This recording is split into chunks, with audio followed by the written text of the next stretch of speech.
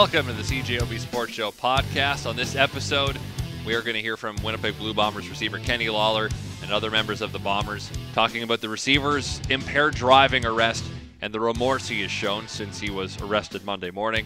We're also going to talk to Kelly Moore ahead of the Jets' final home preseason game Wednesday night against the Flames. That's all on the podcast.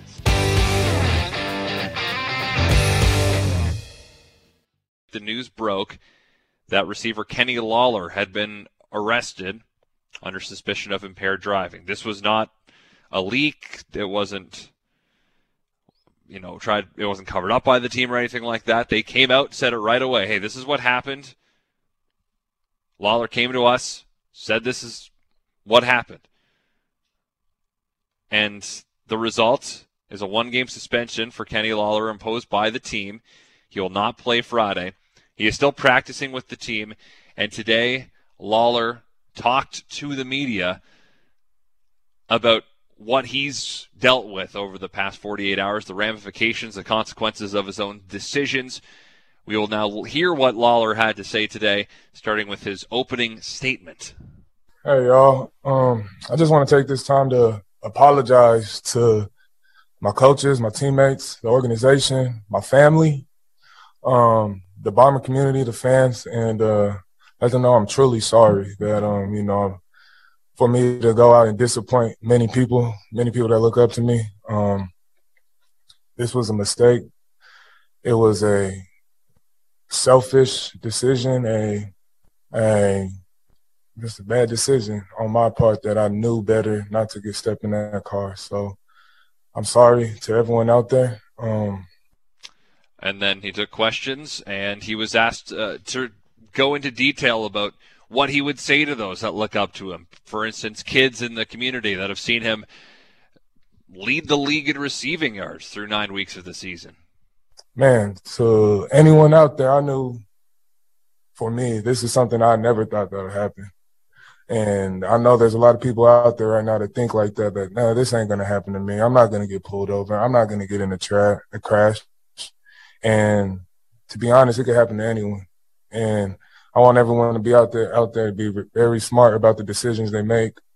And I'm just thankful and blessed that I ain't hurt nobody. I didn't even hurt myself.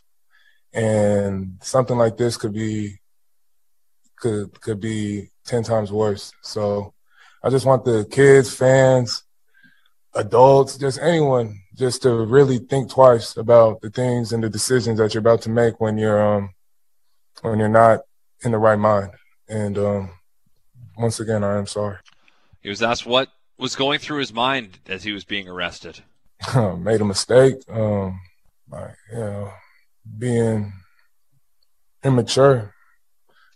I pride myself in coming in as a matured veteran, and with something like this happening, it's not a good look for me. It's not a good look for a team, and I'm just real sorry just for having to put a lot of people through this. We'll get to what his teammates had to say also today, but he was asked himself what he said to his teammates, how he apologized to them, and the support he's been getting from them. One, the support from my teammates has been amazing. I'm embarrassed. I was dreading walking in this locker room, having to deal with, everything that's happened and transpired. And as soon as I walked in this locker room, man, I was just, being hugged on. People were coming, patting me on my back, letting me know that I'm about to get through this, because I feel like, man, I was feeling the worst ever and that I could not get through it. And, with the teammates and my family that know, they've been very supportive. And for my message that I told the team, I was just, I'm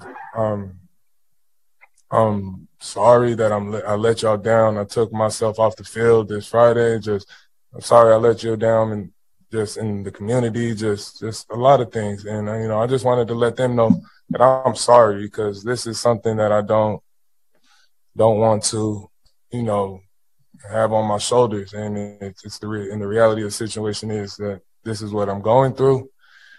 And I wanted to let them know that I made a mistake.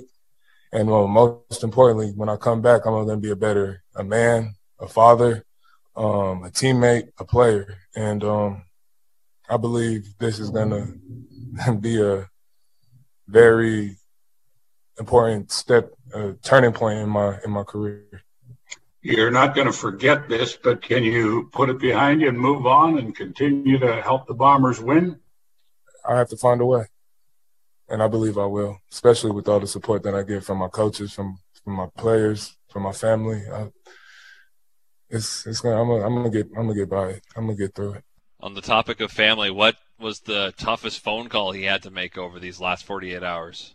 Toughest phone call was probably calling my family and letting them know everything that happened.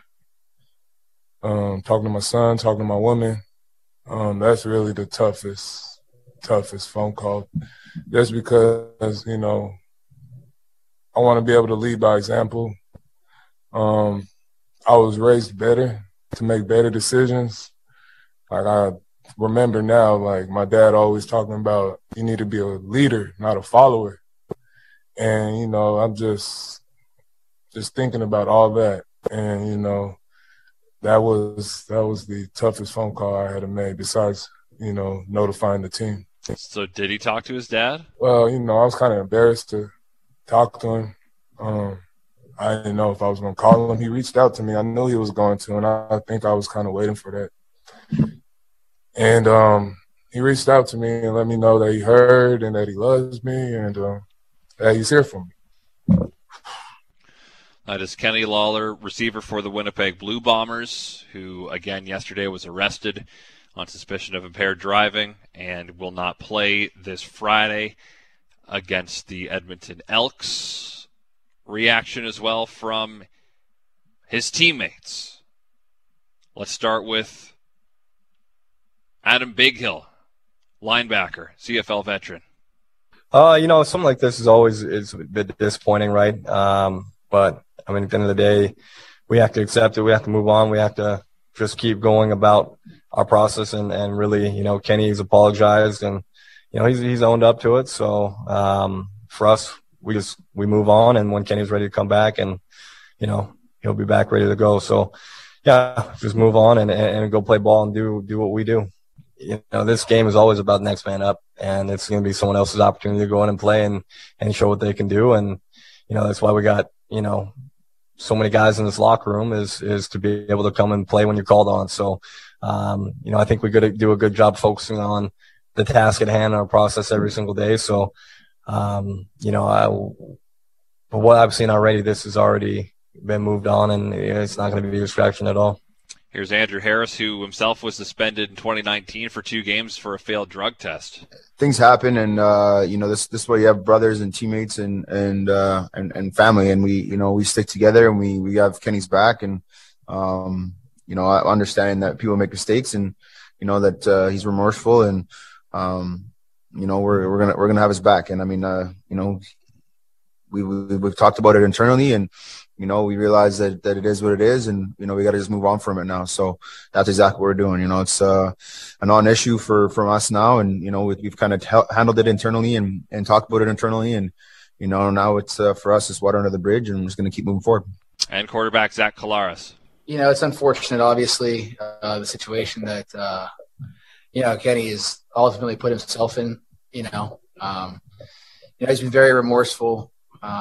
You speak with him last night. He really understands the magnitude of the decision that he made and the position that he put himself into, and how it could affect him, and not just him, but obviously others. When you make a decision like that to get behind the wheel and drive, when you're inebriated like that. So it's not easy to talk about. Again, guys are frustrated. Angry, all those things, while at the same time, remembering that he's a teammate of ours, he's a brother of ours. And, we have to be there for him as well. And again, he's been very, forthcoming and, trying to be as accountable as he possibly can be for the mistake that he did make. And he's shown a lot of remorse, and, I think he gets it. Let's hear from Winnipeg Blue Bomber head coach Mike O'Shea, who today normally closes out the press availabilities. Normally we hear from the players and then the coach. Today the coach went first to talk about the arrests for impaired driving of receiver Kenny Lawler. Variety of things in no particular order. Concern, obviously, health and welfare of the player. Disappointment, obviously. You go through the range of emotions. There's some anger involved, and then you take it back to the person, the player and teammate that we have here that we all like and enjoy, and it quickly, writes your train of thought into, all right, what does he need? What's the team need then? And how do we move forward? Did you have to have a stern chat about what Kenny did was wrong? Kenny, being the type of guy that he is, when we met yesterday, it was very, very obvious that I didn't need to spend a lot of time on the behavior. If the reaction was different, then my reaction would be different. But it's quite apparent he was quite upset at the mistake and the decision he made. And Mike's not worried about it becoming a distraction. I'm not concerned about that. The way practice was today, I believe the players are certainly focused. They know this happened. Obviously, they can't change that, so then they can't do anything about it except move forward, right? And be great teammates as they move forward. And Harris had a similar answer. I mean, I think all of you guys on the call are probably talking about it more than we are. We're really just next man up. Kenny talked to the team, and we realize what it is, and that it is what it is, and we got to move forward. We have capable receivers that are going to come and step up and hopefully fill the void, and we got a great team that'll rally around.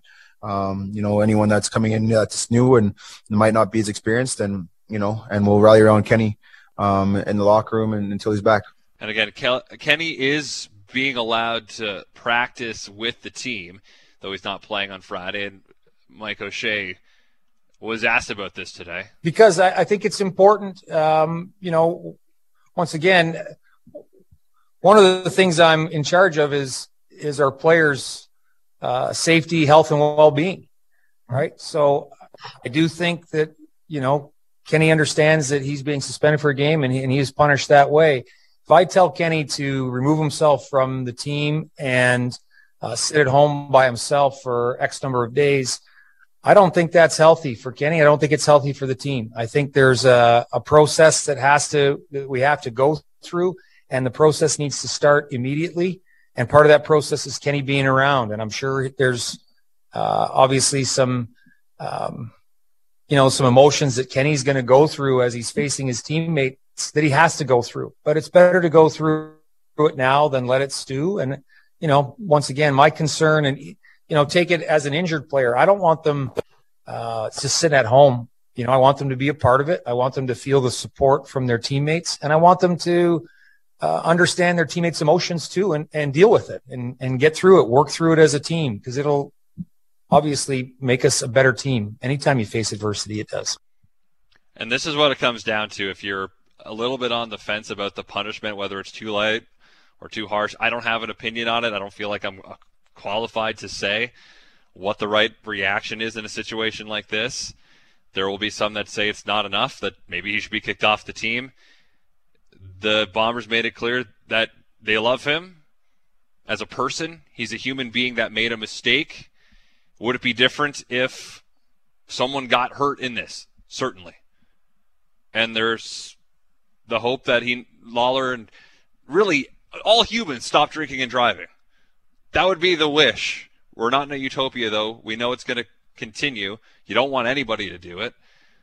But Lawler did it. He knows that. He has said sorry. He sounds absolutely sincere and remorseful about it. He will have to sit out a game, which is a paycheck that he won't get. And then he'll come back, it sounds like.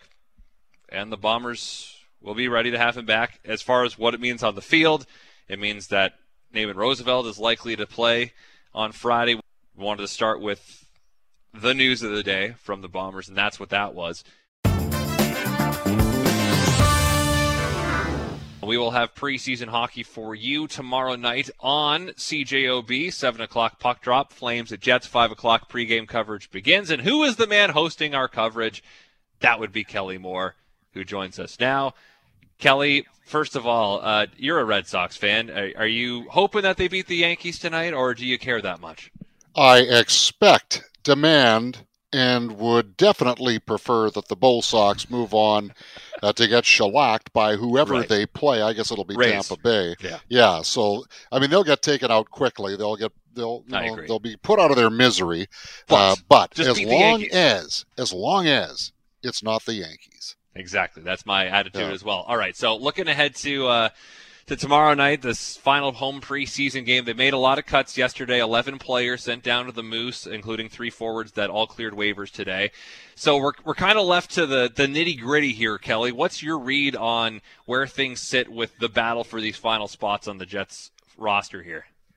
Well, I wish Paul Maurice would call me into his coach's room so that I could share my vast wisdom and knowledge. Social distancing rules, I guess, yeah. Yeah, but I you know what? I don't think they'd let me within 100 miles of that room if they thought that I was going to try and tell them who to pick. But just in terms of seeing what has happened over the course of training camp, and it's always a subjective thing in the drills, Christian. But I always look for little things like, did the player pick up the puck cleanly along the wall? Because how many times do you see a scoring play created at one of the ice because a guy just couldn't take a puck off the boards cleanly?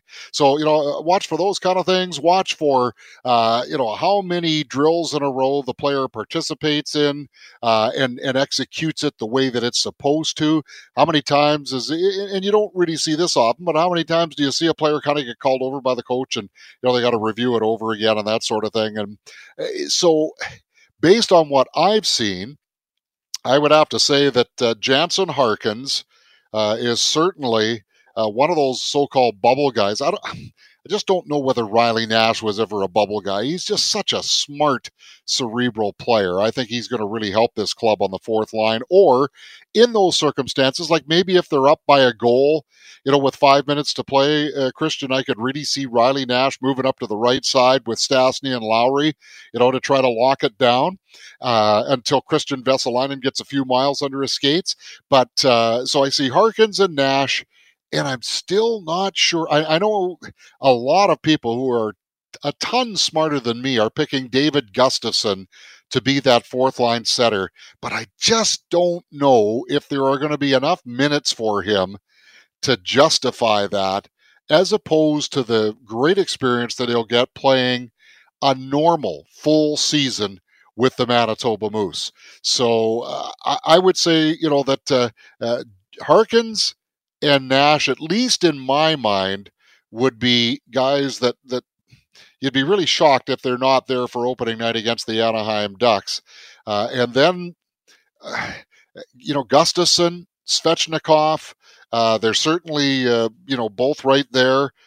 Dominic Toninato plays a real solid fourth line kind of game. I think he'd be ideal as a 13th forward if the Jets decide to go that way. And then that brings us to Cole Perfetti, doesn't it?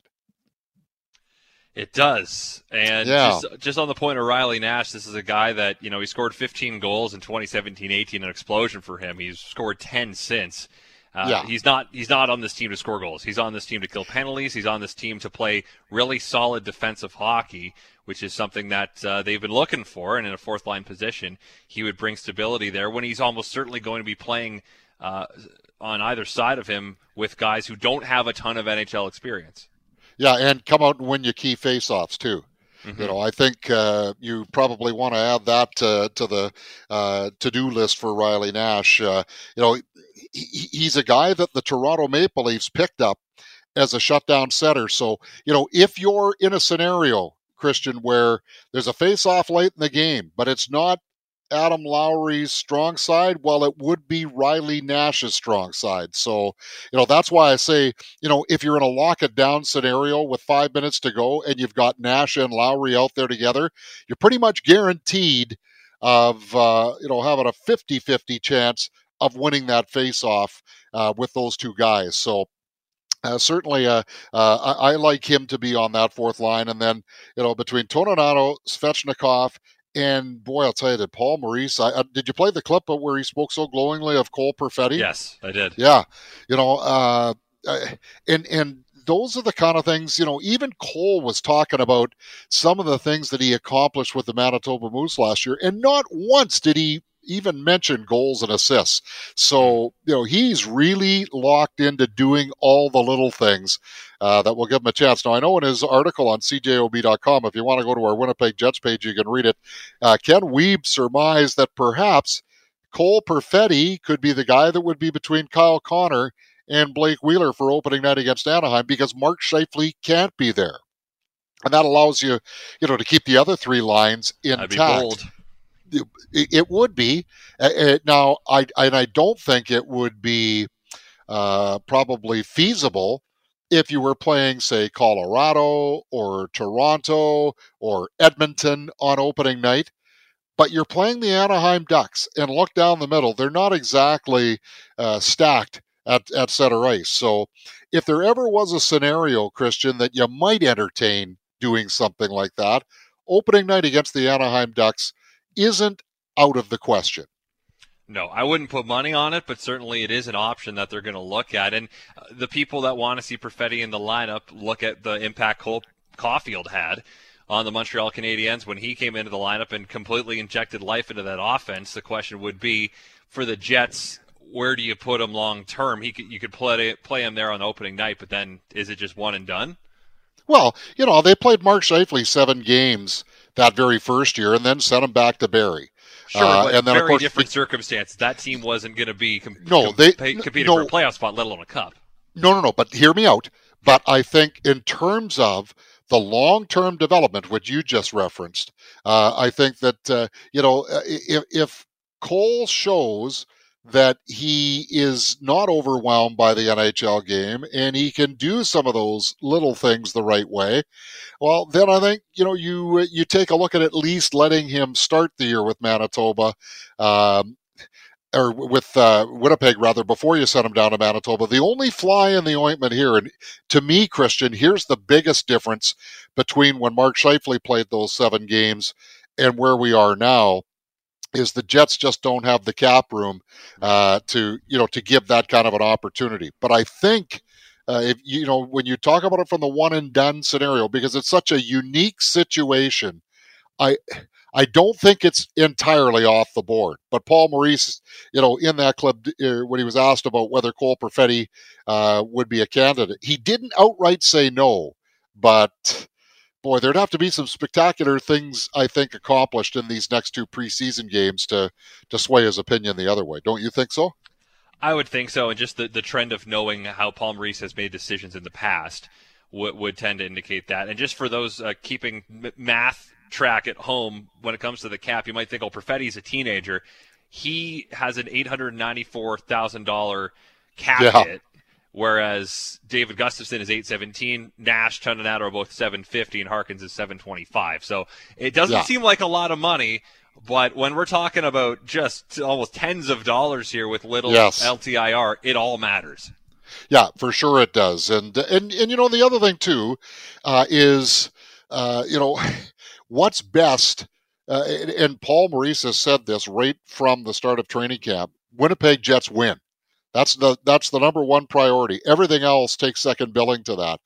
But certainly, when you're talking about a prospect that is of the quality of Cole Perfetti, the long-range development and what is best for that player also has to enter into the equation. And I don't think even those who would be pounding the anvil to say, they got to get young players in there. Maurice hates young players. That's why he'll never play. No, I think in this particular instance, if you take a look at the top 6 forwards on the Winnipeg Jets, will Cole Perfetti be better than any of those 6? Will he help the Winnipeg Jets win more than any of the current top 6? In my opinion, it's no. What's your answer, Christian? I would say no right now, but we've never seen Cole Perfetti play in the NHL. So I think it would have to be born of necessity, which brings us back to what I've seen, week. What I've seen in 3 preseason games, right? And again, they are preseason, but also what I've seen, in practices and scrimmages. If you're going to try to convince me that he is going to unseat Mark Scheifele or Pierre-Luc Dubois down the middle, or Blake Wheeler or Nikolai Ehlers or Kyle Connor or Andrew Kopp on the wings, I'm going to have a hard time agreeing with you. I won't discount it, but I'm not going to agree with you. Fair enough. Got a couple more minutes. Let's move along to Christian Vesalainen, a name that we haven't mentioned yet in this conversation. Yeah. Should we just pencil or even ink him into the third line right wing? Has he earned that spot? No. Okay. No, not at all. I'm guessing you probably played the clip of Paul Maurice when he was asked about Evgeny Svechnikov, and he said, "Hey, the window's open. The window's open for that third line right winger job."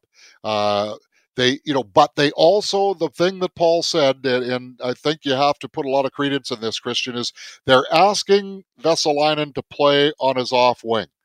So while at some point you got to fish or cut bait. I think, though, there's a little more patience with that project than there would be for a guy like Svechnikov or somebody else who's been able to play their offside previously and wouldn't be making the adjustment to the degree of difficulty that Christian Vesalainen's trying. I thought he was better on the weekend, but he's got to keep the needle moving now against Calgary in these next 2 games. And I really hope, Christian, that they play him with Stastny and with Lowry in both of those games to arrive at a decision on what they're going to do on opening night. I think the young man deserves that. He's been skating with them a lot in training camp. Well, if they're the guys he's going to play with, let's see what he can do against Calgary. All right, so that brings me to our final thought here then. What do we think we're actually going to see in these final 2 preseason games, or especially tomorrow night at home? Are we going to see a lineup that very closely will resemble what we should expect the opening night lineup to look like? Yeah, both games. And, unless there has been a change in plan, Connor Hellebuck is going to start between the pipes for both of those games. I think you'll see – I don't know how much tinkering they'll do because of the Scheifele 1-game suspension remaining, to get ready for Anaheim.